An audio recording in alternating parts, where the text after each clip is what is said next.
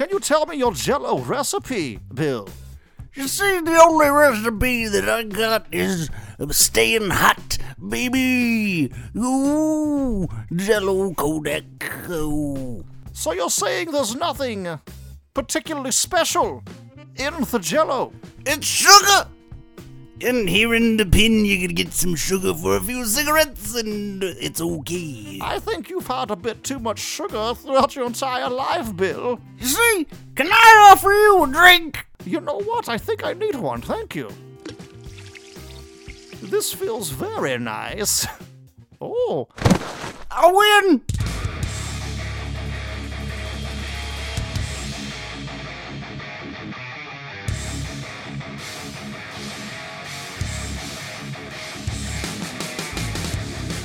Welcome to Superhero Stuff You Should Know, a Superhouse podcast. This is the man who knows too much about Batman. This is Ben Wan. And I'm here with... This is Wolfie, and I know too much about dirty socks. And this is Andrew, and I know way too much about crusty socks. What's going on? Ew. Whoa. Two of those things we will not be talking about today, but again, we are going into part 2 of our coverage of Batman Quits Twice. I mean, The Dark Knight Rises. Oh. Last time, It was a tour de force Shots fired. of cinema. last time we had an hour-and-a-half episode for the first minute and a half of the movie, so here we go. Buckle up. we covered maybe like 20 minutes of it. But yeah, we're continuing our Hey, that's discussion. good. So if you guys haven't heard part 1, stop this and go back to last week's episode where we covered the first, say, 20 minutes or so of The Dark Knight Rises. A lot of the reasons why the first episode is overloaded is because that's when they introduce all the new characters, and we got to talk about them. So now we can kind of get a little bit more into the plot stuff for this time in terms of comparing movie to comics. And oh, what a plot. Yes, what a plot indeed. What a plot So- indeed. Indeed, yes. So last time, I believe the score was 4-0, with comics at 4 and movie at 0. Dude, if the movie gets a single point in this whole thing, I'll be very surprised. We'll see. And I don't yeah. hate the movie, but it's just not as good as the others. Yes. So I thought I would preface this episode by taking some time to talk about one of the comics that I talked about last time, which is a little bit more of the obscure comic book influence on this movie, which is a 1988 comic called The Cult. It's with art by Bernie Wrightson, and the writer is Jim Starlin, who's very familiar to superhero fans because on the Marvel side, he's the one who wrote the Infinity Gauntlet, which then got turned into Infinity War and Endgame. And then on the Batman side, he was the writer who had to kill off Jason Todd when everybody voted to kill off Jason Todd. So Oh, that was him? Oh, man. Yes. I think Heavy he also burdens. was famous for a Spectre run. Am I wrong? I think in the mid-'90s, everybody talks about that Spectre run. Respect the Spectre. he might have. I mean, he seems pretty prolific. But Yeah. the 1988 comic is very much influenced by The Dark Knight Returns. Frank Miller's The Dark Knight Returns in terms of the art, but it has a lot more connections to The Dark Knight Rises than The Dark Knight Returns comic. So it's the villain in that is an original villain named Deacon Blackfire, who claims to be like this immortal man. shaman, which they obviously didn't carry over into this one, but he at one point recruits homeless people to join in his army and use the sewers as like their headquarters so that they can plot down their way to clean up the city, which is kind of what's in The Dark Knight Rises over here. There's even stuff about how like they've been able to clean up the streets. The streets are now empty and without any crime, which is similar to the beginning of the movie where, hey, the Harvey Dent Act wiped out so many so many criminals that at the most they're going after jaywalkers and all that. So very much influence. There's other elements too that we'll get into, but since we left off around the time where we were exploring Bane hiding out in the sewer, this seemed like the appropriate time to bring that up. Funny enough, they did actually ask Jim Starlin about his opinion about The Dark Knight Rises, as well as whether or not it was an influence on The Cult. He personally said he couldn't see it, and that he had talked to Dan DiDio over at DC, who claimed that most of the movie was based off of stories that Chuck Dixon wrote. And Chuck Dixon's who we mentioned in our Contagion Part 2 episode, who is the co-creator of Bane, as well as the writer behind Nightfall, those Contagion comics, as well as No Man's Land. So, The main thing here is they're drawing a connection between how the villain recruits people, yeah. and Bane was sort of doing that, but that seems like such a, I don't know, man. That could be in anything. That seems like such a basic idea, I think. It could be, but there's other things in here. So far, Okay, I'm only capturing the preliminary stuff. Okay. But Starlin himself couldn't see it. He was also asked what his favorite adaptations of Batman were. He said he liked the first two of the Dark Knight trilogy, but he said, quote, "I'm one of the few people around that thought the last movie fell apart and didn't work." I don't The know Joker if he's one? necessarily in the minority. No, he was referring to the Dark Knight Rises, which is probably why he didn't want to acknowledge any influence of the cult on it. It sounds like. Right. But all right, let's get back into it. So we left off with Selina Kyle at the bar, and Gordon about to be captured. And Gordon sort of follows all the men down in the sewers where they get trapped. Blake himself suggests that they go in and rescue him, but Matthew Modine says no and calls Blake a hothead for the rest of the movie, which I always thought was funny because Joseph Gordon-Levitt. Yeah, Joseph Gordon-Levitt is like the calmest hothead in the history of cop shows at this point, just given his general demeanor. I'm like, he just wanted to go in and save the dude. But yeah, here's an interesting thing that comes up is that Gordon gets captured there, and Bane, when he looks through Gordon, he finds the speech that Gordon wrote about Harvey Dent. But the thing is, that was like a night or two ago. He still has the speech in his coat pocket. Bane just kind of happens to stumble upon it. I always thought it would be more interesting if Bane had already known that element of them covering up the Harvey Dent thing and didn't just like coincidentally find the speech. But whatever. Yeah. Bane tosses Gordon down the sewer, and that whole idea of Gordon spending at some point getting captured, getting pulled out of the sewer by Robin, that is also in the cult, but not with Gordon's character, but with Batman. So at one point, Batman himself is captured by Deacon Blackfire and spends some time in the sewers with them, and then Robin is the one who has to kind of rescue him. So that does lead into the infamous Wayne Manor scene where Blake shows up to talk to Bruce, knowing that Bruce Wayne is Batman because he's the world's greatest detective, and he somehow already knows, based off of a look years ago, that Bruce Wayne is Batman. Gotta get this plot moving along somehow. Exactly. At one point, he mentions, quote, that one of his superior officers would ask if he saw any giant alligators down in the sewer, which could be a potential reference to Killer Croc, considering that Killer Croc was considered to be one of the villains in this movie. I think that definitely, that's not a stretch to say that at all. Yeah, definitely, they put that in there. I thought maybe because alligators in the sewers is kind of like a general urban legend, but considering that Killer Croc was actually considered and Nolan is familiar with that character, I'm like, it probably is likely then. That's what I always read it as. Yeah, where it's just like, hey, we couldn't use you, but we'll just tip our hat to that. Enjoy the rest of the movie. Yes. So Blake in this scene actually shows some influence from a couple of the other Robins. So he reveals that his mom died in a car accident and his dad was murdered over a gambling debt, which is probably what led him to become a cop in the first place. This is somewhat similar to the Jason Todd origin, post-crisis version of the Jason Todd origin. Jason Todd had like two different origins in the 80s when he was first introduced, but the one that they stuck with later on was one where his mom died of a disease and his father was murdered by Two-Face. His father was a criminal himself. So I always thought, since he was such a good detective in this movie, I thought John Blake was supposed to be Tim Drake out of all of them, just because Tim Drake is like the smartest Robin, right? Pretty much. Right. Which brings me, this is a good segue, thank you, Andrew, to Tim Drake. I read the lines between. Yes, Betwixt and between, that's me. Yes. So Tim Drake does. He first showed up in 1989 in a story called A Lonely Place of Dying by Marv Wolfman, who's the guy who's the mastermind behind a lot of the Teen Titans comics, like the Judas Contract and Crisis on Infinite Earths. So, Tim... By the way, we can all assume that Marv Wolfman got laid so many times in high school based on his name alone. The Wolfman. Get the Wolfman a beer. Wolfman's here. Party can begin. I don't think he ever even paid for beer, dude. Hey, your name's Wolfman? Anybody know whose house this is? On the house. On the house, baby. Crack him another one. The legendary Marv Wolfman brought in Tim Drake, and Tim Drake first shows up to talk to boy. Dick Grayson and says to Dick Grayson, "You got to become Robin again." And Dick Grayson is like, "Who the hell are you, and how'd you know this?" So this is very similar to what happens in the movie. In the comic, it's revealed that Tim, when he was very young, was in the audience when the Graysons died.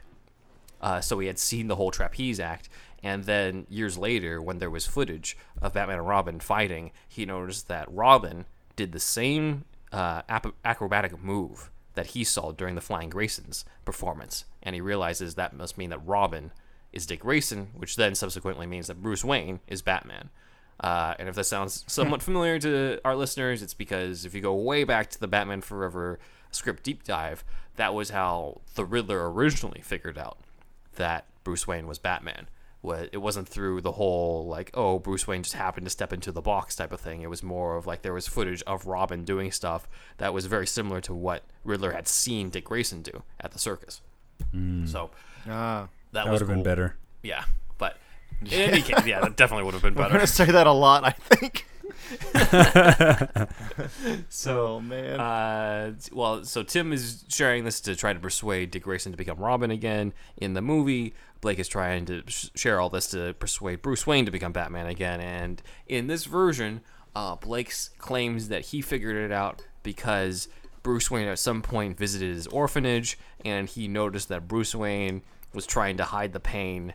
And for whatever reason, he went from Bruce Wayne is angry to Bruce Wayne must be Batman. Again, world's greatest detective here. It was that cute little sachet he had when he sauntered in. I knew I'd seen it before. Don't you do that. Don't you do that to me. It had a deep impact in my life. Yes. This is all your fault. You know that. So that Sachet brings us to the first. That brings us to the first comics versus Nolan thing. We have the comic book version where Tim Drake figured I'm it gonna out. just vote already. Comics. let's just expedite it. Well, You stupid. like in past episodes, I have to like re-explain what the competition is, but here everyone's just like, no, we know what this one's gonna be. We weren't. I remember that we weren't like used to. I don't know. We weren't used to it yet at the time. Go ahead. I'm sorry. Explain it. I'm sorry about that. All right, so Blake figuring out off of a look from Bruce when he was in an orphanage, or Tim Drake figuring out by going to the Flying Graysons performance and then seeing the footage later and putting two and two together. I think that the comic / the early script is way cooler. You mean the Batman Forever early script? Because that's the one. That's the one I was referring to. Yeah. Where there was more of a connection to Robin. Yeah. And in terms of, like Jiggles is a great pick for a Robin. It was kind of like a missed opportunity just to take a nod at it, but hey. Yeah. Like he would have been a great Nightwing. Yeah. Yeah, right? Yeah. They missed that. Now he's like a little too old for Nightwing, probably. Oh, yeah. Maybe, yeah. But there's an Elseworlds comic as well called Nine Lives that's sort of set in like this film noirish era, and that's where Dick Grayson is kind of a private detective, and he shows up at Wayne Manor and says that he's figured out that Bruce Wayne is Batman. But again, it's similar stuff because he used deduction because he's a private detective, right? And deductions that make sense rather than like I saw the way you look, that told me you're Batman. I'm like, what? I like how Dick Grayson has that history of being a cop as well. Yeah. For a little bit. I always thought that was really cool because it's just that other side of the education that he didn't get from Bruce in terms of like justice and how the system is corrupt or whatever. Mm-hmm. Yeah, no, it's probably what they drew off of firsthand. on that. Yeah, and you can see like, hey, like maybe Bruce was right in terms of taking the law into his own hands, considering how tied up the system can be. Yeah. Blake also mentions he went to a Catholic orphanage called St. Swithin's, and there is actually a version of Dick Grayson's origin as Robin where he spends some time in a Catholic orphanage, though instead of Father Riley, who's the priest in the movie, it was a nun named Sister Mary Elizabeth. But that was featured in Batman Year 3, also by Marv Wolfman, funny enough. Hey. The Wolfman. But I think an easy fix to this is if Blake, like, I'm okay with Blake figuring out that Bruce Wayne is putting on an act, but how the fuck did he know that he was Batman off of that? It's never explained in that way. It's like, I get that you see the persona, but how does he reach that? So I think if they added more about stuff that happened in the previous movies, He's just an that he could orphan put looking together. for somebody to adopt him. Yeah, pretty He much. says that to every stranger that comes by. You're You must be Batman. Batman. You're You must Bat be Daddy. Batman. Yes. I hurt. But Sorry I to think interrupt. if he was just like, hey, like, Bruce Wayne is believed dead for 7 years, and then he comes back right around the time Batman first appears, that can't be a coincidence. And then Joker attacks Harvey Dent's campaign party, and Bruce Wayne disappears, but then Batman shows up, can't be a coincidence. Bruce Wayne happens to go be reclusive in Wayne Manor right after Harvey Dent's death, and Batman's an outlaw, also can't be a coincidence. If he said all that stuff out loud, I'd be like, okay, now I get it. It makes sense. He's clearly, a good detective as opposed to somebody with like a supernatural power of figuring out that Bruce is Yeah. Batman just based off of the look.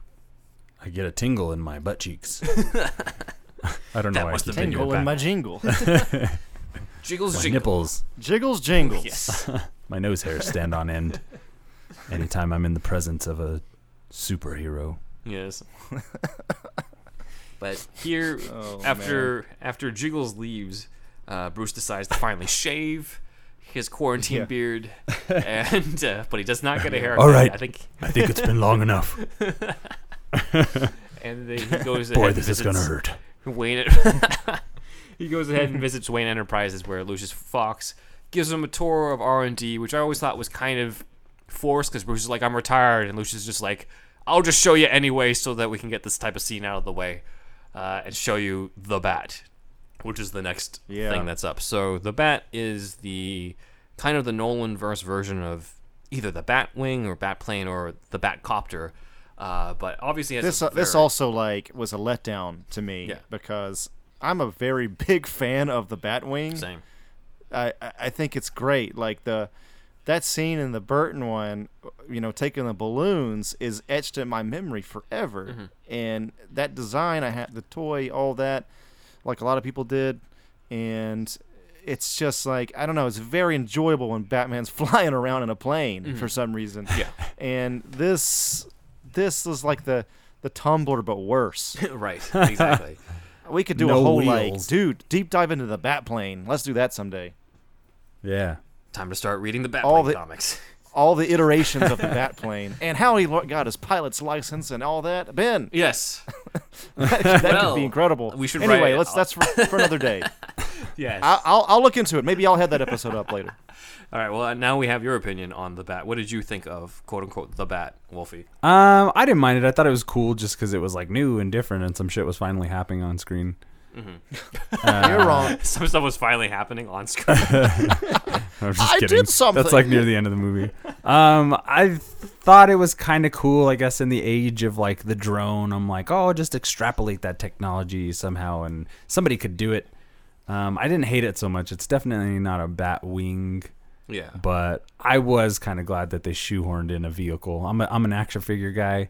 I'm glad they had a vehicle to look at and to kind of send the end of that movie off.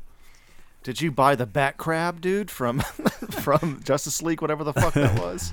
No, Nightcrawler, K. The crawler. K starting Oh, with the K. bat crawler. I know. I thought that was so stupid too. Nah, man. Not all vehicles are made equal. Yeah. You're a vehicleist. I'm a vehicleist. Yes. That's right.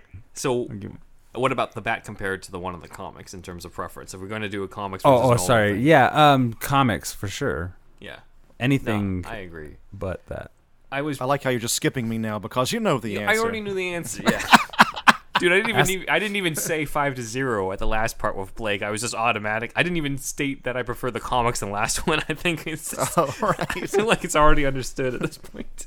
Yeah, pretty much, man. But yeah, I mean, Wolfie, you're going with the comics. Andrew, I'm already assuming and deduced that you would go with the comics.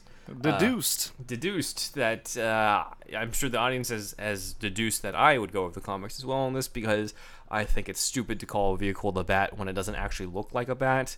Like the Tumbler makes sense because Lucius made it before Batman even existed, so that makes sense. Right. But for him to come up with an aircraft for Batman in case Batman ever came back, and to make it look like a flying lobster, I'm just like, Yeah. that looks dumb.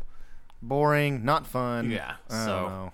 At least the tumbler looked like a little bit like a toy, like a little bit. Yeah. This looked nothing like anything. Yeah. So Can you tell I'm it's- against it? Yeah. I actually am pretty passionate about the bat plane Yes. in general. Yeah, no, and there would have been nothing wrong with doing some sort of like the Batwing in the Snyderverse, the one that's in Yeah. Batman vs Superman. I mean, that's a nice combination Yeah. of the quote unquote realistic stealth fighter jet mixed with a bat-looking design on it. So I was Pretty like, good if they just used that, then that I would have been okay with it. You know, I still would prefer the Burton one, but still, like it at least would have looked somewhat bat-like. But when I first saw this in it was either set pictures or something else, and I was just like, just fuck this. Like this is not. I'm just not a big I don't fan know of the about vehicles on this. So, all right, so we are. What are we at? Like, is it 6? I've lost track already. Let's The see. Last score? episode was 4-0. Blake 6, was I 5-0, so we're 6-0 now. Okay. Yep. Yeah. All right, and then after this, we go into the cameo that definitely took Andrew and me out of the movie. I don't know about you, Yeah. Wolfie, but this is the scene where Bruce Was it goes the to Donald see the- Trump cameo? No, actually. I loved that Yes. part. Then Macaulay Culkin shows up. Yes. Batman's like, "Where's the trigger?" And Donald Trump's like, "Over there." No, it was Thomas Lennon's cameo as the doctor telling him he's got no cartilage in his knee, and he's famous for being in. You've got no bones, Batman. He got no bones. All your bones are gone. Yes. I think this was done as a favor for Lennon, or because of the fact that Thomas Lennon had previously played a doctor in Memento, actually, way before he became Right. Who the known heck in is the comedy Thomas circles. Lemon? Lennon. Who did he do? What did he do? Reno 911. Oh, He's pretty comedic actor, Yeah, and he's the Rick blonde Hyde. guy?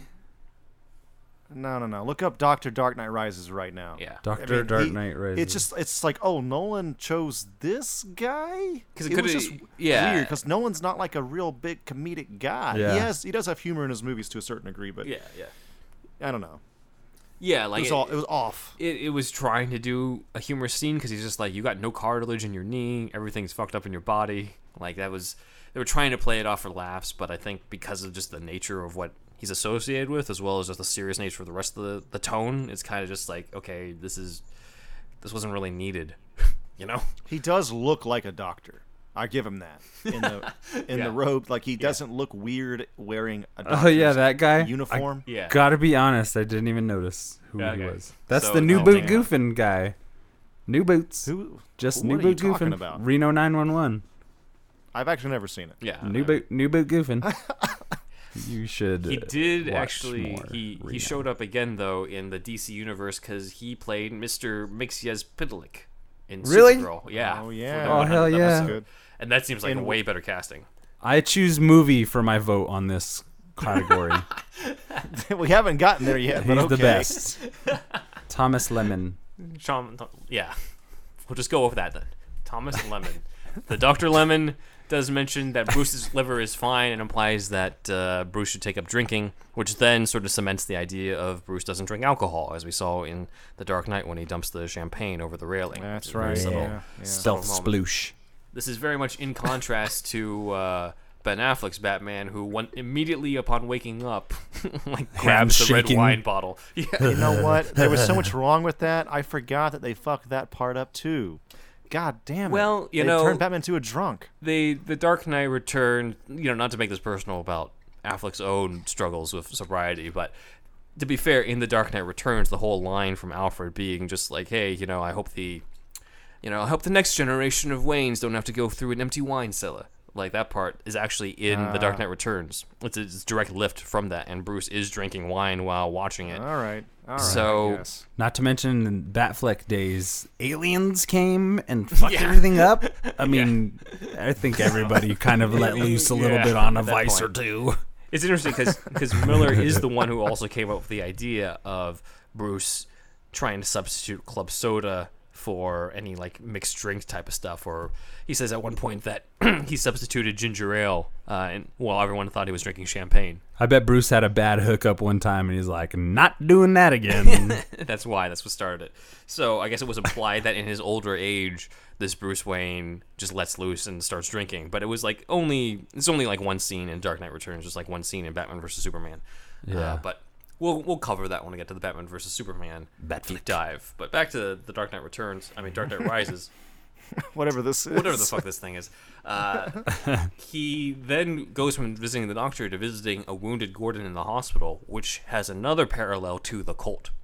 In the Cult, Commissioner Gordon is wounded in the hospital, and Batman shows up for the first time during this whole conflict and talks to Gordon about how he's back. So, similar scene here. In terms of other similar scenes, we then go into the costume party where Bruce Wayne dances with Selena Kyle, which I always thought was an interesting callback to Batman Returns. Yeah, bit, I was thinking the same thing when I saw that. Yeah, except this time Selena's actually in a mask, as opposed to Batman Returns, where they deliberately show up without masks on, as kind of a nice poetic thing. But I always felt like... Is that a batarang, or are you just happy to see me? Remember, she doesn't know it's Bruce Wayne yet. I mean, she doesn't know he's Batman yet. Oh, is that $1 she's million about to bucks find in out. your pocket? First time I ever heard that type of joke was Who Framed Roger Rabbit, and I was so young I did not get it. What does he mean? I think they said banana. Is that a banana in your pocket, or are you happy to see me? And I'm like 5 watching it, like, oh, what does that mean? Yeah. Exactly. Start carrying tell you when bananas you're in your older. pocket. Yeah. Girls like them. Get this kid the hell out of here. this is Go to the the first principal's time- office. Sorry. It's the first time that Bruce has stepped back in the public eye, and he also gets to meet Miranda Tate, a.k.a. Talia, who at one point says, quote, "You have to invest to restore balance to the world," which I think was another hint at being Talia, since one of Ra's al Ghul's lines in Batman Begins was how justice is balance. So, all this balance talk before Thanos came into the picture. Thanks, Starlin. Yes. But the scene, I don't know, I always felt like this dance scene was forgettable in comparison to the big scene in Batman Returns with the whole mistletoe can be deadly when you eat it. Because, like, there's something significant happens in there where it's just like they figure out each other's identities. Like, The it's a main big thing that I turn. remember from this scene is that they say the term cat burglar. That's it. Yeah. Yeah, because she's never actually called Catwoman in the entire movie. She's called it in the script, actually, but she's never actually formally called Catwoman. Like, Batman's called shit. Batman. Which, again, I always thought was lame, because I'm just like, you literally have a character named Batman. You can't say Yeah. Catwoman. It's stupid. But yeah, Doesn't track. doesn't track. Yeah. Bruce, later on, goes back to the Batcave, where Lucius Fox is finally... Well, not Lucius Fox is finally. Lucius Fox seems to have already made a leg brace for him. Bruce has just decided after 8 years to finally put it on.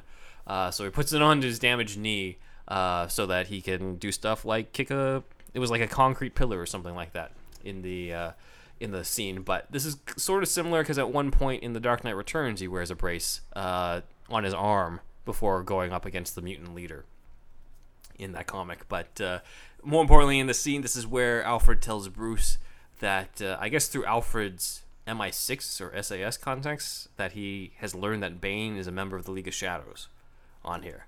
They never will explain how he knows Me and my that he's part of friends. the League. He's just like, rumor has it he's part of the League of Shadows, and I'm just like, okay, well, how do you know? How do you know that? Like, who told you Rumor has it we have to move the plot along. Information that could have been useful days ago. that? God I damn it! had to wait on a text from my friends in the jungle. I put it as the wallpaper I on the reconnected- Bat computer, but you never look at it anymore. Alfred just gets passive aggressive as fuck. I reconnected on Facebook with my old buddy of mine, and he told me that Bane's part of the League of Shadows. Now, that part is not part of this backstory in the comics. Like, Bane did get associated with League of Assassins in the episode that we did cover on Batman Legacy, where he sort of took on the Ubu role for Ra's al Ghul, and because of the fact that Bane failed in defeating Batman, Ra's al Ghul called off his engagement with Talia. Similar to how it says that Ra's excommunicated Bane from the League of Shadows. Ubu never did his job very well. So I'm the new Ubu was fired I took him to... without Wait. pension I took him downtown. or severance Very far pay. away. He's in a farm upstate. Yeah, that's what I'm trying to find. Yeah, I took him to a farm upstate. I don't even think he has car insurance. Geico, the gecko, also not that entertaining. His accent, not as cool as mine. Weirdly enough, there have been 3 different versions of Ra's al Ghul in live action, and none of them have had Ubu whatsoever. So, what Why I'm do you saying- think that is? Maybe it's his name. I don't know. Like, It sounds racist, maybe. yeah, I honestly. think so. Totally. You have a motherfucker named Ubu. It doesn't track very well. I mean, also, but keep in mind, like, is that part problematic, or the fact we have an Arab terrorist villain who's literally named the Demon's Head? I'm like, I don't know. Like, Yeah. Some It's a would little say it's problematic. problematic. Yes. In here, I always felt like they could have cut out Alfred conveniently reconnecting to his Facebook friends from the army to find out about Bane, because I think that it would have been more interesting to find out that Bane was part of the League when Batman faces off with him in the sewer.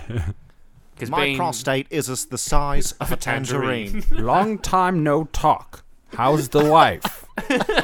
Hope you got our flowers last month. That's my Alfred. He's Sean Connery. that would have been interesting. Connery as Alfred in these movies. Batman, why don't you just rap her in the face? Oh my god. Just rap her a good one. She'll give you back the diamond. Discipline a good Catwoman. Alfred, I'll no longer take advice from you. Please stop watching Fox News. Alfred has become a trumper, dude. Who's writing Alfred? Oh, it's me. Bob Kane, once again, you see? Why don't we just take away their votes? Yes. Take away their votes. Alfred, stop that. Gerrymandering is the greatest idea I've ever heard. You're being a racialist, Alfred. I won't have it in my home. Then Alfred finally gets a character arc. It'd be wonderful. I thought I understand now, Bruce. I understand what it means to love. You sound like fucking Jon Snow or I some know, shit. I'm going all over the map here. British guy, Schmritish guy. Bruce Wayne, it's time to talk about white privilege Yeah. that you grew up with. Oh man, I watched this one YouTube video. We're getting off topic, but hell, gives a fuck.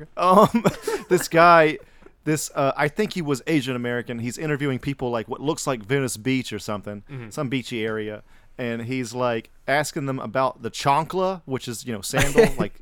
Chonkla. You know what I mean? I don't know why this Asian dude. He looks like he's it's like Vietnamese. Is this Mexican Ronnie slang. Chang on Daily Show, or is this somebody completely different? No. This is a YouTuber. Okay. And he's like talking to white people. You ever heard of the chancla? And most people haven't. Some people have. And he talks to this one guy. He's like, "Hey man, where are you from?" And he goes, "I am from Italy." And then he goes, "Oh, you're white as shit." It's like if you're European, you're extra white. Yeah. That shit's hilarious to me, man. Oh, okay, Jesus. back to the back program. to this. I always felt that it was a more dramatic reveal if you don't know Bane's connection to League of Shadows, or if you heard about it, it's not revealed in the movie yet until Batman has to face off against him, and then Bane has that line where he's just like, "Theatricality and deception are powerful agents to the uninitiated, but we are initiated." Like that would be like, oh fuck, like he's part of the League of Shadows, I don't want to play cookie with you, Bane. I don't want to play. So that's what could have happened. But instead, this is the first scene to sort of bring up the idea that Bruce Wayne in this movie has kind of a death wish. Not like a Charles Bronson type death wish, but it's still like Wayne says at one point, like, that's what you're afraid of, that if I go back out there, I'll fail. And Alfred's like, no, I'm afraid that you want to. So that idea apparently was discussed over lunch by Nolan and Goyer when they were actually brainstorming this. And Goyer said, We thought, what if Bruce is suicidal, almost death by Batman? He doesn't see any version of his life where he doesn't die as Batman. He doesn't see a version of his life where he could live as Bruce Wayne. Once we came up with that idea, we knew there was a third story we could tell. Get this, one where he escaped all of this. The shadow of his father, him escaping the bat, being able to let go and put it away. Do you have a tissue I could use? no, sorry, Mr. Goyer, get out of here. Yeah. I just pictured him as a sniveling little sneevler. Did you know they made She-Hulk just because they wanted to have somebody to fuck She-Hulk? That's Goyer said shit like that. Everybody, Yeah. if you don't know what I'm talking about, Google Goyer, David Goyer, She-Hulk. Oh no! It's fucking All right, insane. Good. I don't feel Yeah. bad for lambasting him then. Hulk needed somebody to fuck or something like that. Like, whoa, dude, what are you saying right Yeah, now, man? no. So is he basically saying that they went with the idea that like the pressure of being Batman got to him, and he couldn't also be Bruce Wayne, so he had to? That's why he was feeling like he needed to give up. I think it was more of I think it was more of an idea though of like he doesn't feel like there's anything worth living for.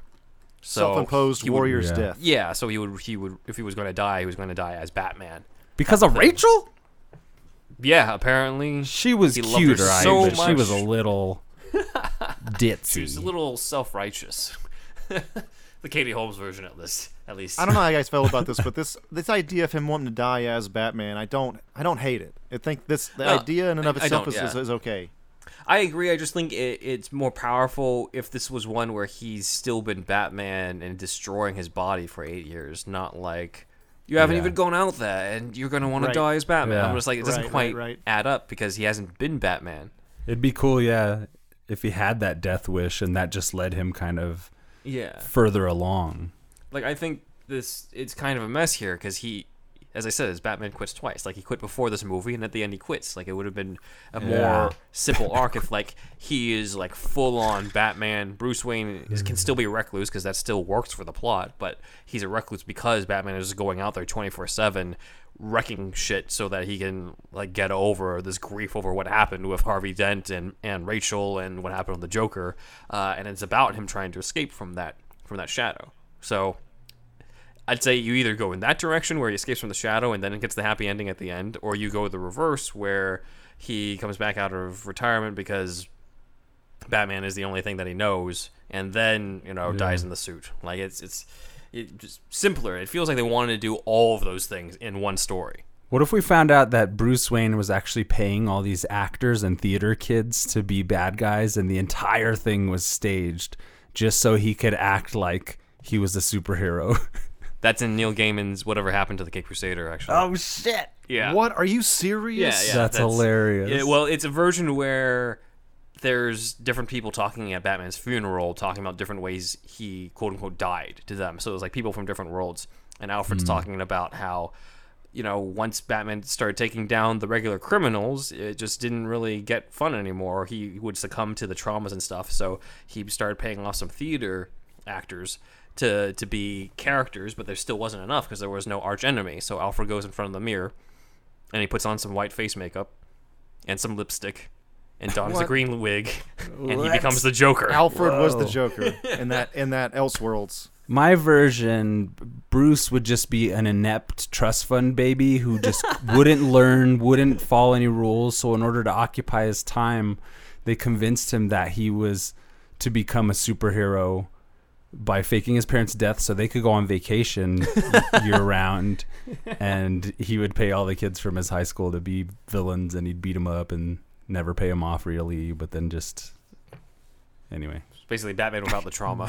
Billy Madison essentially with Oh my god. with the bat cape. Adam Sandler is Batman. Yes. Thank you for beating the shit out of me.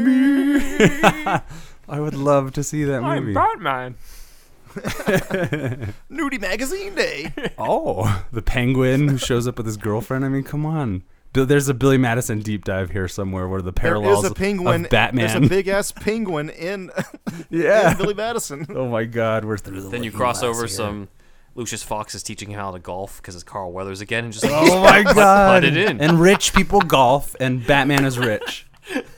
Oh shit! This You guys tracks, bro. This tracks. Delete your email addresses right now. We're Bob fucked. Bob Barker is Ra's al Ghul.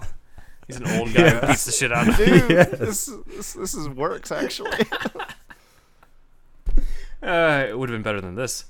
All right, so after this is the stock exchange sequence, which is Bane's like first time showing up in Gotham publicly or so. And there's kind of more threads of class warfare here because a lot of his men are in disguise. There's a dude who's like in disguise like a shoe shine dude and all that. But yeah, that continues the idea of like the rich are the ones who are the bad guys in this. You've got these like asshole stock trader dudes who you don't really feel sorry for when Bane sort of messes around with them. Outside, the police show up, and one interesting thing I caught in the theater was the SWAT leader has a name tag that says Allen on that, which I always wondered if that's a reference to Detective Crispus Allen, who's a famous African-American GCPD detective who at one point becomes the Spectre. It's Alan Scott, bro. That's the Green Lantern. Okay. Yeah. Wait, what? It's Barry Allen. He's actually Alan Scott, Yeah, was he the original? He's the. Yeah, Alan Scott was the original Green Lantern. Green. Yeah, but I'm talking about Crispus Allen. Yeah. I got you. I'm just messing Yeah, I around, know. bro. I know. So, Tim Allen. Tool Tim time. Allen. I'm glad that shit's over with. That shit was awful. Hey, he's still So- on TV. Did every girl Yeah. in school back in the day want to fuck? What's his name, by the way? JTT? Thomas. That's why JTT's JTT. not famous anymore. He had to get out of the limelight. Too much pussy. He was starting to get more pussy than Marv Wolfman. We gotta get this guy off the grid. That's why Marv Wolfman did Crisis on Infinite Earth, so he could get rid of that shit. He had a personal crisis in this like competition. JTT's trapped in the what's the Phantom Zone. The Phantom Zone, yeah. Yes. It's like I haven't heard from it anymore. Yeah. I saw it on YouTube. It's like the Tiger Beat of our day in the '90s was him. JTT. Jonathan Yeah. Taylor Thomas. Look Yeah, him up if Jonathan you're a Taylor. younger millennial. Yeah. Now it's a little Uzi Vert. Jesus. What's he doing these days anyway? He's getting that paycheck from being original Simba. Oh, yeah, that's true. Yeah. And probably got paid a he's fucking drowning. good. He probably needs help. He's drowning in pussy. Oh man, him and Wolfman, dude. Bob Kane's just watching in the Bob corner. Kane's on the fence all outside. jealous, Let yeah. me in! Let me in! Like Eric Andre. I deserve it. Bane's Stock Exchange then leads into the car chase where Batman shows up for the first time, and he debuts with like this EMP gun that he uses a few Yes, times, yes. which some people have pointed out is kind of similar to a sonic gun that Batman uses on Superman in The Dark Knight Returns. It's in like one panel or so. But some people brought up the parallel. It could be a potential influence, or it could just be, Nolan wanting more toys for Batman. Right. But in terms of the Dark Knight Returns influence, there is one notable part where there's like a rookie cop and a veteran cop, and the veteran cop sees Batman, and he's like, "Oh, you're in for a show tonight, son," which is right out of the Dark Knight Returns. However, in the Dark Knight Returns, it makes more sense that the cop would be excited because he would have teamed up with Batman. But in the movie, Batman's supposed to be a wanted murderer of Harvey Dent. So I was kind of like, I don't know if that really makes any sense in this context, because he should be like, fuck that guy, we're going after him. Put the comic book down. Pay attention to what you're writing. The way that the bad guys are wearing masks and riding on the motorcycles, like they're doubled up on motorcycles. Yeah. This is the only time in the whole Nolan trilogy where it sort of reminded me of the Schumacher films. There's something kind of like, I don't know, look at those those shots again. Like it looks a little bit like, very like classic henchman-y vibe, which I kind of liked. I hadn't really thought about that, yeah. Just those. Was it the couple neon shots. spirals on their jackets? They have like brightly colored masks, and the way that they're just riding on the motorcycle, there's something that kind of harkens back to that, I think. Yeah, just a little bit. But yeah, now Batman has returned, and so we will come back after the break to discuss more of the movie. Ba-da-dun-dun-dun-dun. He's risen. Oh wait, he hasn't rose yet. Yeah, not yet. Rise. I don't know. Arisen. Hey everybody, it's Andrew. I just wanted to tell you about our friend Israel's retro gaming shop, RetroCo. If you go to retro-ko.com, you'll be able to see all of his retro gaming goodies. If you wanted to get that Sega Saturn hidden gem from back in the day, or if you wanted to get the Famicom disk system that you never got as a kid, or any other type of retro game that you were into, or import game, please go to retroco.com. That's retro-ko.com. And if you use the Superhouse code Johnson's Ballsack, you'll be able to get a little bit of a discount at checkout. So please, once again, if you could just go to retroco.com. You can also go to facebook.com/retroco with no hyphen. That's RETROKO. You'll be able to find him on Facebook as well. If you were looking for that PlayStation import game that you never got, if you were looking for that Mega Drive game that you never got, or any other kind of retro game, any import game, it could even be European, Israel also curates bundles at RetroCo, and he'll curate that bundle just for you. So please, go check him out. If you put in the code Johnson's Ballsack at checkout, you'll receive a Superhouse discount. I couldn't be away from my family that long. I love my family. This is your old Uncle Joker speaking, and you're listening to superhero stuff you should know.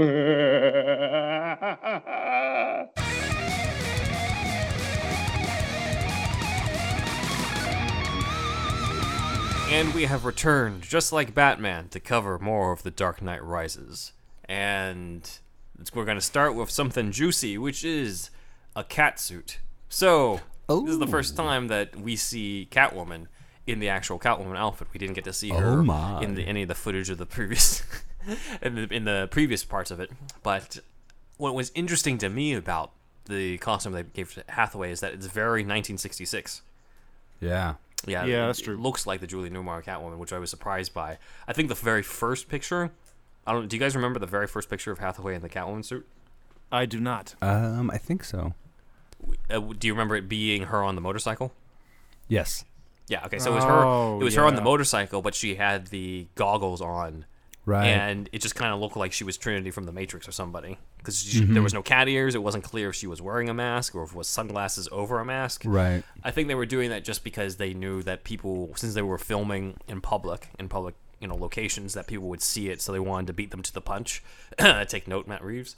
So they wanted to release that first, but the problem is it just didn't look evident that there was going to be any sort of disguise. There's no cowl in this version, but I don't think we can't really do. This is one of the rare times where we can't really do a comics versus Nolan one on it, because it is kind of based off of the comics. The 1966 Catwoman idea came from a 1967 comic called Catwoman Sets Her Claws for Batman. Though funny enough, her cat suit was green at the time in the 60s. Oh. I don't know why, but that's what it was. But that's the whole idea of sort of like the mask with the ears, but like the long flowing hair.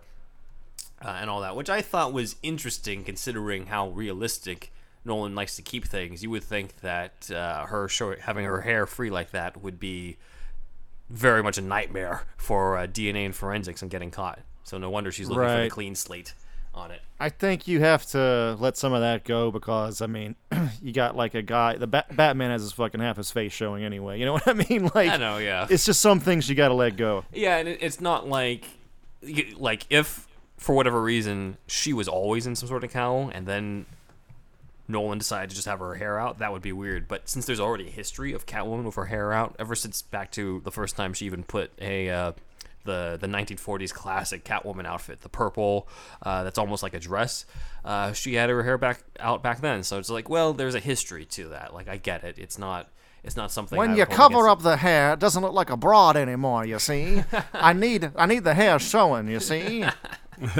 Make the ears extra pointy. It goes straight from a 10-plus broad right on down to a 5. Thank you, Bob K. Yeah. The only things that this version lacks is she doesn't have a whip.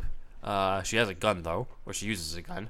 And she doesn't have claws. But her heel kind of is used in a similar way when she's going up against Daggett. So That's right. those are That's kind of right. the only differences. But other than that, she shows up and she's clearly trying to go after John Daggett, who has a line that many people ripped into for being super expositional, where she says she's looking for the clean slate, and he says, quote, "The clean slate. Type in a name and date of birth, and within a couple hours, that person ceases to exist in any database." So I was like, okay. Forgot about that. Funny enough, that software program does have a small tie-in to the comics. In a comic, in Catwoman #1, actually, from 1993, Catwoman mentions that she spent a lot of money on a custom virus to wipe out her real name from every press and law enforcement computer in the country. So there is a precedent to that, and that was released around the same time as a lot of the Nightfall comics. So it's possible that that was an actual influence. But I always thought this subplot was a little weird, because it's just like, well, how much can it really completely clear her name? Because it's not like that's going to erase any like hard copies of anything or physical photographs on things. But whatever. In this case, she's trying to wipe away her troubled past, and she never really explains what it is. But if we go into the comics, you know, in Frank Miller's Year One, as we covered in our Aronofsky episode, she used to be a sex worker in the East End, as well as Jeff Loeb in The Long Halloween and Dark Victory implied that she might be the illegitimate daughter to Falcone. So And then Batman shows up, and Batman and Catwoman fight off some of Bane's goons, and he flat out tells her, no guns, no killing, which he'll contradict later, as we'll find out in the ending, but we'll get to that. But also, this was right. This came out with the Dark Knight shooting, right? So that was one of the things that I was like, this is cool. In at least some way, you have like the hero literally being against guns, and we just had a mass shooting again in a theater. Yeah. So that I remember, like, just historically met outside of the movie. This was, that part was cool, of course. Did you see it opening night and found out later about the shooting, or did you hear about the shooting and then you saw it? Like the day I saw the movie, like the day after the shooting or Yeah, something, me too. and I think that there was like a couple. I saw it in Burbank, I think, and there were definitely like some undercover cops that weren't so undercover in there. Some dudes just really have the vibe of being a cop. So, Yeah. No, I didn't find out till I got out of the theater. I got out of the theater and I found out about the Aurora shooting. Oh shit! So Yeah. like, oh, shit. Yeah. Yeah. It was just my friends went to that theater all the time. My friends that live in Aurora. Oh really? Yeah, it's not too far from where I am. Jesus. I remember you were upset that it had to happen in Colorado again because of Columbine. And then this. Oh, Yeah, that's right, and it was tough watching the movie too when they do the stock exchange scene and they're firing guns and stuff after having, it's just these loud bangs inside of the movie theater and everybody's freaking out like that could happen to them. It was a weird dread that hung over this movie as well. I remember. Yeah. So I guess I'm fortunate that I didn't find out about it until after I got out, because I didn't. I saw it in I walked out of the theater, found out about it, but I never really had the experience of like, what if this happens? Like, I didn't really get that experience until all the security around Joker last year on that, where like I wasn't really thinking about it beforehand. But it is interesting that there's that line, and it kind of calls back to the Dark Knight Returns moment where he criticizes the Sons of Batman for using guns, and he's like, these are the weapons of our enemy. Right. Which is a great panel in that.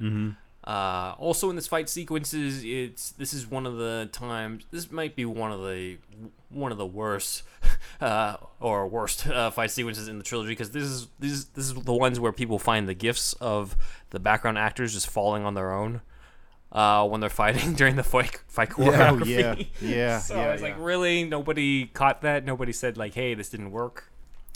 Whatever the case is. Mind bullets. Yes.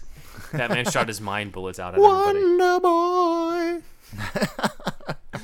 But Batman rescues Catwoman, puts her in the bat, and talks to her. And at one point, Catwoman disappears on him, and he's like, "So that's what that feels like," which right. is a direct lift from Kingdom Come, where not with Catwoman, but Superman actually does that to Bruce, which I thought was cool. That's awesome. I forgot about that. Yeah. Which I think is even cooler, because like Batman's known for doing that to his friends, and so Superman in a way is kind of just like getting back at him in a small way, Playful way, as opposed to Catwoman, who's like, this is her first time talking to Batman type of thing. It still works in both scenarios, but as somebody who's obviously pro comics on all this stuff, I'm just like, I like the context of the other version better.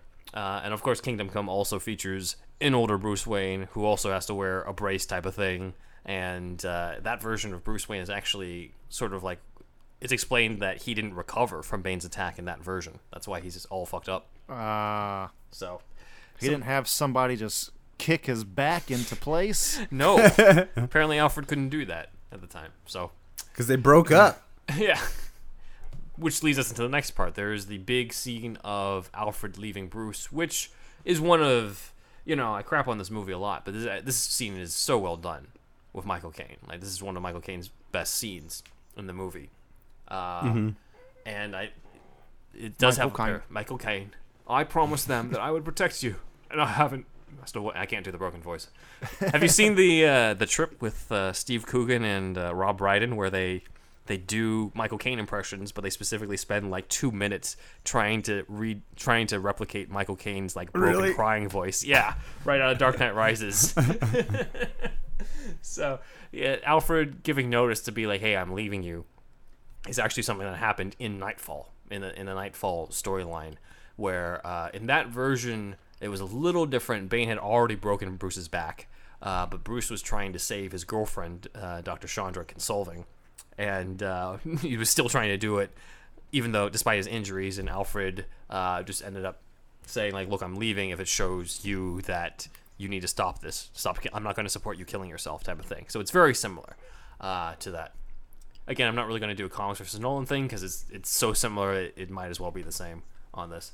Comics. Comics, yes. My default.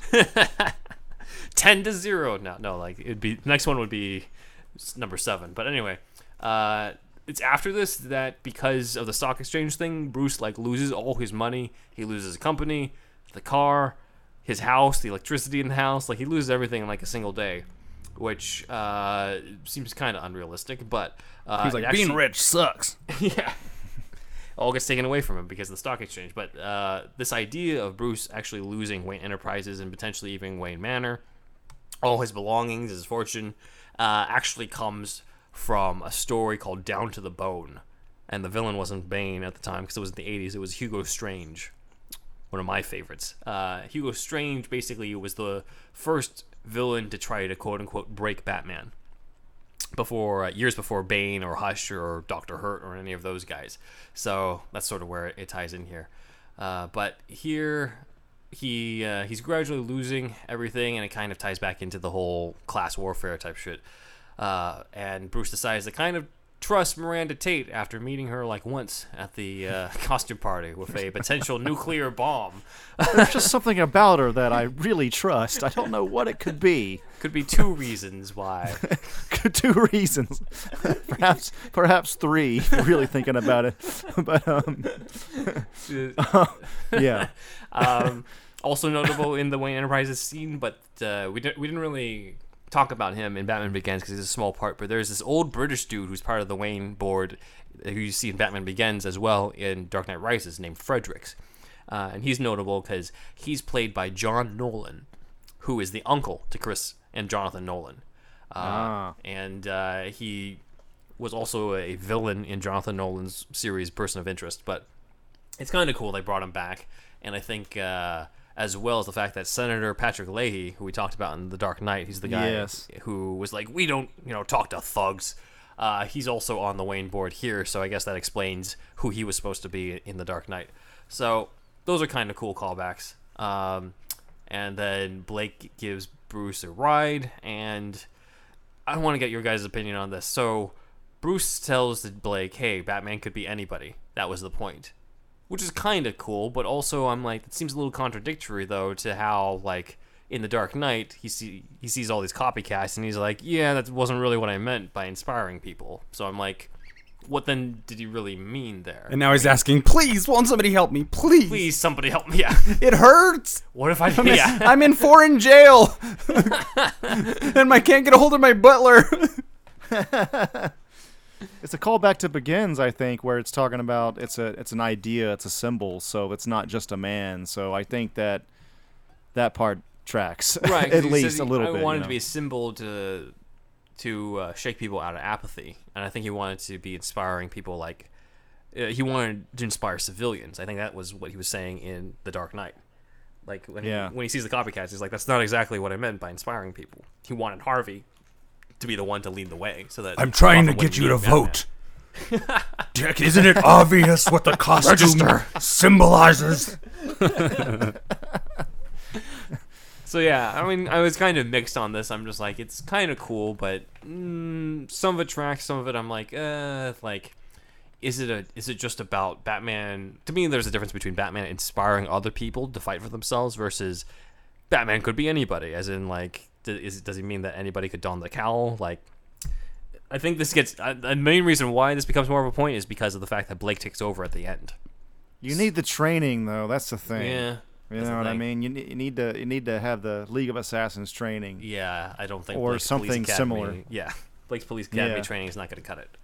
Oh man, topical there, brother. Talking about police training not being enough. Blake, yes. How Need a political mask. do we want to get? Well, Blake also accidentally shoots a guy in this movie. Oh So- man, see there we go again, Ben, with the political statements. Wow. Why you got to be doing I'm that? just saying what happens in the movie. Don't blame me, blame Chris Nolan. God, this movie's prophetic as hell, huh? Blake, Yeah.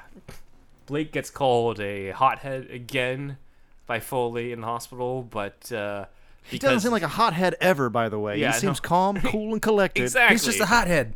Yeah. Can't you see how much of a hothead he looks like?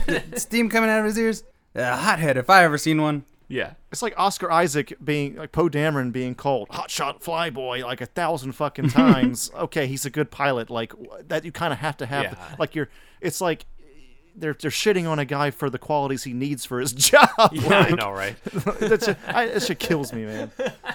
But yeah, Gordon promotes Blake to detective here in the hospital, which was cool, and also signs of just how prominent of a role Blake would have. Because I remembered watching this movie, and I think there was always the suspicion that he was Robin, but it surprised me just how much of Blake was in this, from like scene to scene. Where I was just like, this kind of feels like Blake is the protagonist of this movie more than Batman sometimes. He's gonna be Robin. He's gonna be Robin. He's gonna be Robin. Bruce does go back home, and that's where Miranda Tate shows up, and then they just kind of sleep together in Wayne Manor, which Batman Fox. I always had an issue with, because I'm just like, if Talia wanted to revenge on Batman, couldn't she just killed him there? Like, I'm just like, why did she have to go through this whole other thing? Like, she had him. She literally had him right there. Dude, Bruce just did something for her in that time, man. She Yeah. just forgot entirely, bro. I forgot about my revenge. That's what I read into it, man. Sex was that good, I guess. That's the other superpower. That's a superpower right there. Ra's al Ghul also taught that to me. Yeah. Superman's got the amnesia kiss, and he's got the amnesia dick. League of Shadows also comes with the League of Sheets. Damn, timing was off, but you get what I mean. You would think that Talia would know that, though, given that was her belief. There was some speculation at the The League time under the that sheets. yeah, there's some speculation at League the of time that semen. Talia, if there was a 9-month period between that and when Batman came back, there could have been a possibility that she gave birth to a Damian in between before she gets killed at the end. I think that was just wishful thinking on the fanboys' part. But- They didn't get that far. I think. Yeah, I don't think so. But what's interesting is that Nolan wanted Marion Cotillard for this so badly that when her pregnancy kind of knocked her out of the running, he pushed the filming of all her scenes back by a month just to accommodate her on this. Wow. So that's loyalty right there. Even if he That's cool. cast a white woman as somebody who's historically a person of color. But anyway, on to Bane. Oh man. Oh jeez, man, you gotta get political again. Oh my god, I don't like that. Nolan is a racialist. We did talk last time how Zoe Kravitz wasn't able to audition because she was too urban, according to the casting director. Too urban. That's going to be on the next T-shirt. Yeah. Hollywood, get ready. She should honestly wear that to the premiere of the Batman, being like, "Hey, I wasn't even allowed to audition for The Dark Knight Rises because of being too urban. Now I'm fucking Catwoman." Dude, just like even if they wanted to get a white woman, choose some other wording, bro. Like the urban thing, it drives me crazy, and I'm white. Like, why couldn't they have just said that, "Hey, you were already in X-Men First Class, so we thought that might be distracting"? Like, that would make more sense. Something. I mean, you know, they just whatever. It's the ghost of Bob Kane that got into that gap between David Goyer's teeth. You see, we already had one black Catwoman, and that was enough. You see. Too Technically urban, two. too urban. He yelled. Technically from She the was too urban mountaintops. at the Too time. urban.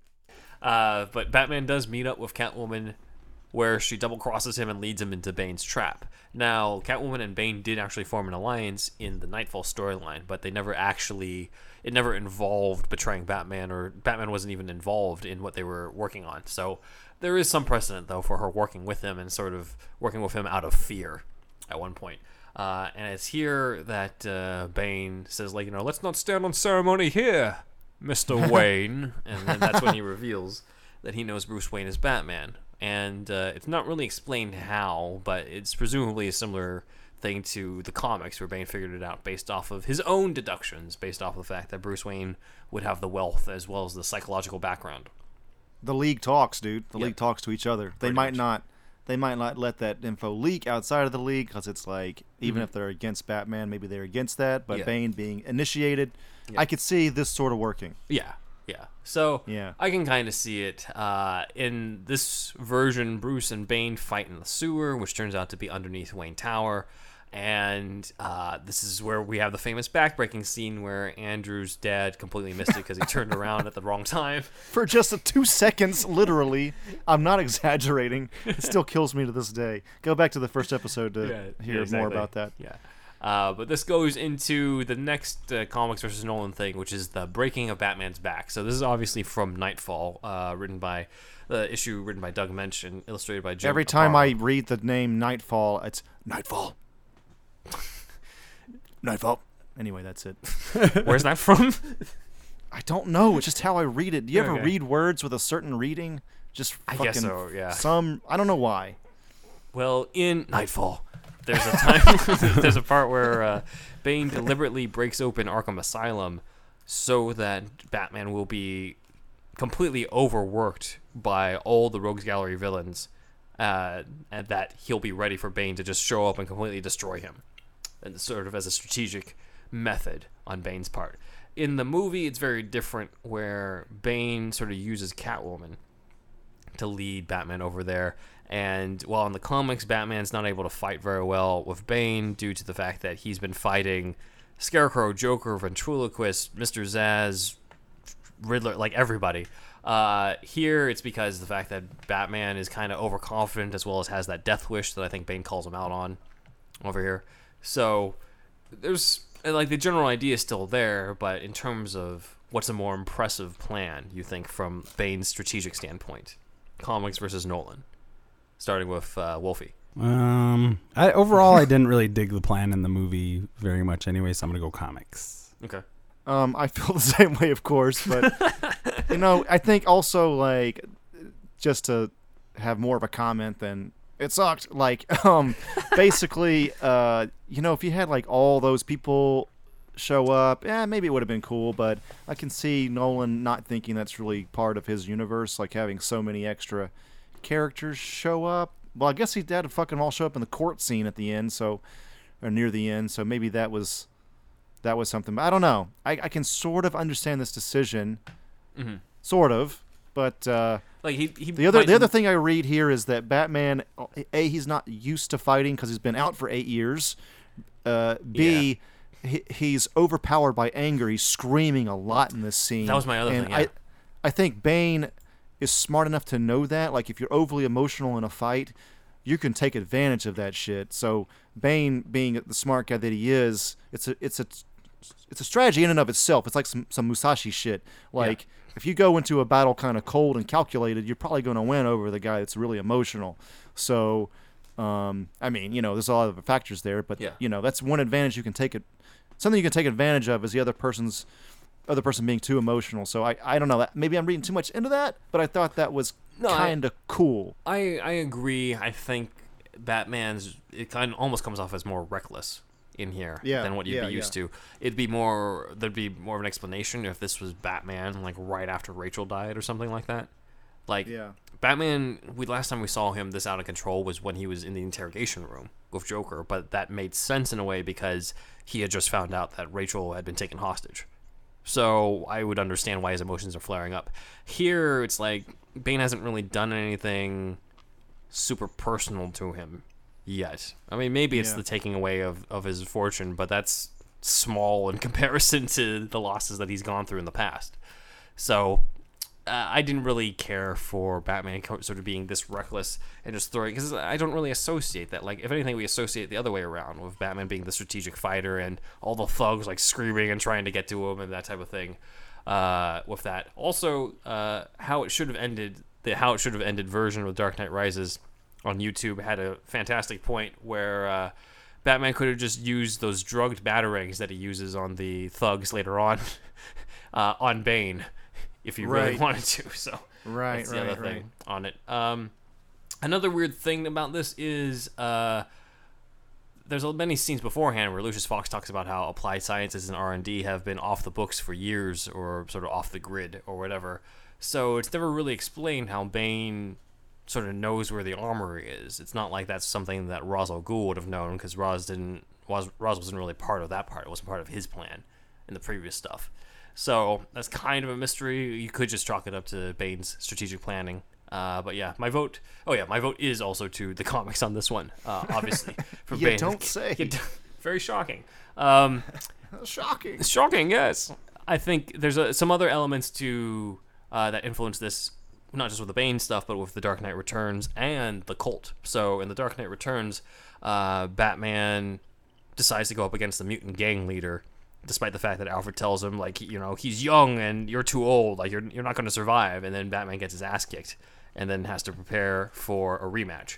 Similar thing happens to the Cult, actually, where Batman is sort of broken down by Deacon Blackfire, and has to sort of heal and have a rematch at the end. So all this stuff is very similar, just structurally, to that. But I mean, it comes with the territory as well, to the fact that he's going to get defeated by Bane and he's going to come back for those types of things. So it's natural for there to be those parallels. But when he is, once his back is broken, Bane sends him to the pit, which is where he grew up, and he tells him, you know, when Gotham is ashes, then you have my permission to die, which is actually a line in the comics. What? Funny I enough. thought Yeah. Nolan made that up. Yeah, no, it's a deep cut, but in issue Detective Comics 489, called "Where Strike the Assassins," the League of Assassins leader, named the Sensei, says, "You have my permission to die," or "Then you have my permission to die," before he's about to kill somebody, and that was written by the late Denny O'Neil, who passed away the week of this R.I.P. recording. So rest in peace, Denny O'Neil. This is our little.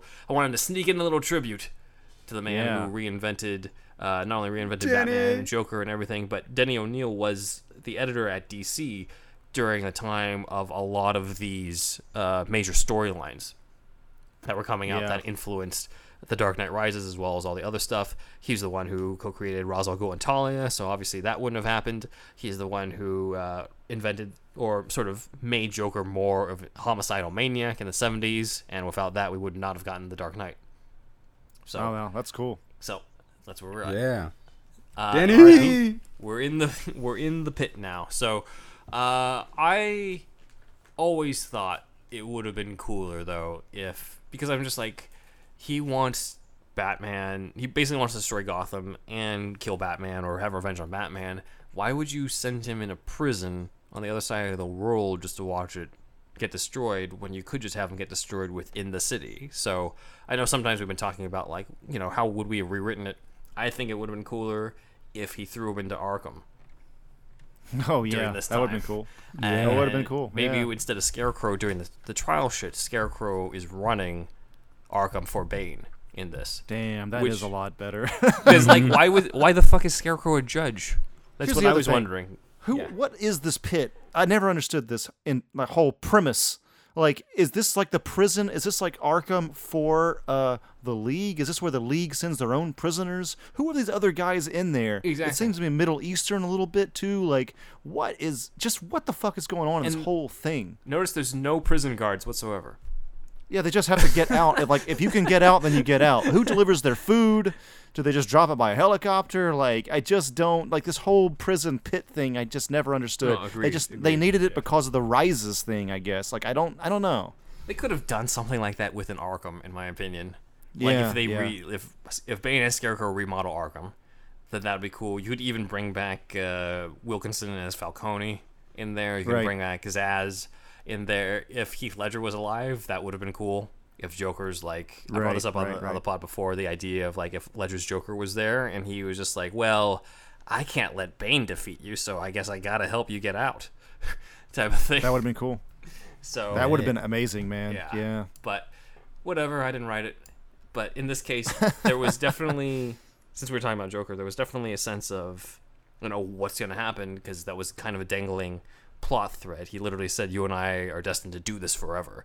And his plan kind of went haywire when Batman decided to take on the blame for Harvey Dent's crimes at the end of The Dark Knight. You would think that Joker would have some sort of retaliation on that. But given the fact that Heath had died, it was kind of a murky territory. So when asked about it, Nolan said this to Entertainment Weekly. I felt very strongly that the Joker was off limits. I don't want to trivialize a tragedy like that by explaining it away in some fashion. I made the choice immediately talking about the Joker was off the table. It's just the way I feel about it, okay? Based on my relationship with Heath. You sound like the mustached British lord dude who's just disapproving of his son marrying like that poor woman. I disapprove. I'd rather you marry a dwarf. I don't know. You are royalty. You are royalty, you're baron. But that is, I think that's probably a good place to leave off. Batman has been broken. He's been Nice. sent to the pit, whose rules have never explained, but whatever. And now Gotham is Bane's for the taking. So, so far, I think our score for comics versus movie is like, what, 7-0? 7-0. Something like that. Gotcha. I don't know, man. It's not looking good for the Not movie, dude. good for Wait, the- 6-0. No, 7-0. 7. 'cause I we want included I Bane want the thing, movie to yeah. get Right, one. seven. Actually, I want to see what if we have an upset somewhere Yeah. along the See, way. it'll make it more interesting for the listeners, but Yeah, that's hard to find, maybe to engineer that question. I might try to deliberately find something where just like in the comics, Bruce wasn't able to get out of the pit or something like Yeah, that. something like that. Yeah. So I don't Bruce know. dies We'll in the see. pit. Yep, Bruce dies in the pit in this Elseworlds comics versus Nolan. All right, so some social media shout outs in terms of thank you for your support. So we'd like to thank on YouTube a listener named Walter the Wobot. On Twitter, there is Triple Threat Comics. Thank you for liking our tweets. And on Instagram, we have Rodden2800. He was the only one who guessed correctly that we were going to have an episode related to the Arkham Riddler on our Instagram when we asked, guess what this is about? So, good job to Nice. you for solving the riddle. Luca Zek2 and Creative Cam Art. Thank you for your support on Instagram. And you can find me at Ben Juan Ryder on Instagram, and you can find us on social media at Superhero Stuff Pod on Instagram, as well as Super House Pod on Twitter. Over to Andrew. All right, everybody, please join the Shasta Army. That's the $1 tier on patreon.com/superhousepodcast. And I'd like to once again thank Kuki Noms, Matt Herring, and Elijah B. And please leave us a review in iTunes if you can. That'd be great. And also, if you could just take out your phone, use your voice recorder app. I'm sure you already have it. It comes standard on a lot of phones. And just record something like a bumper that we've been using. And you could just say like, superhero stuff you should know is awesome, or I love superhero stuff you should know, anything like that, and then share that voice recording to superhousepodcast@gmail.com. I am, and you can become part of the show in that way. We will definitely use it as long as it's not too incriminating, I think. And then, what else we got? Oh yeah, so I'm Thunderwolf Drew on Twitter and Instagram. And check us out on YouTube. We have a lot of stuff there. A lot of us are joining us through YouTube, so thanks for that. And we're going to have more and more original content on there soon. Just search for Superhouse Podcast or Superhero Stuff You Should Know on YouTube, and you will find us. Got stuff there all the time. And to Wolfie. Yo, this Wolfie. Go join the Overly Critical Hyperanalytical Movie Club on Facebook. We got a new podcast going on for that as well. Check that out. Superhouse Network, baby. Superhouse Networks, baby. Nice. Signing off. Bane, signing off.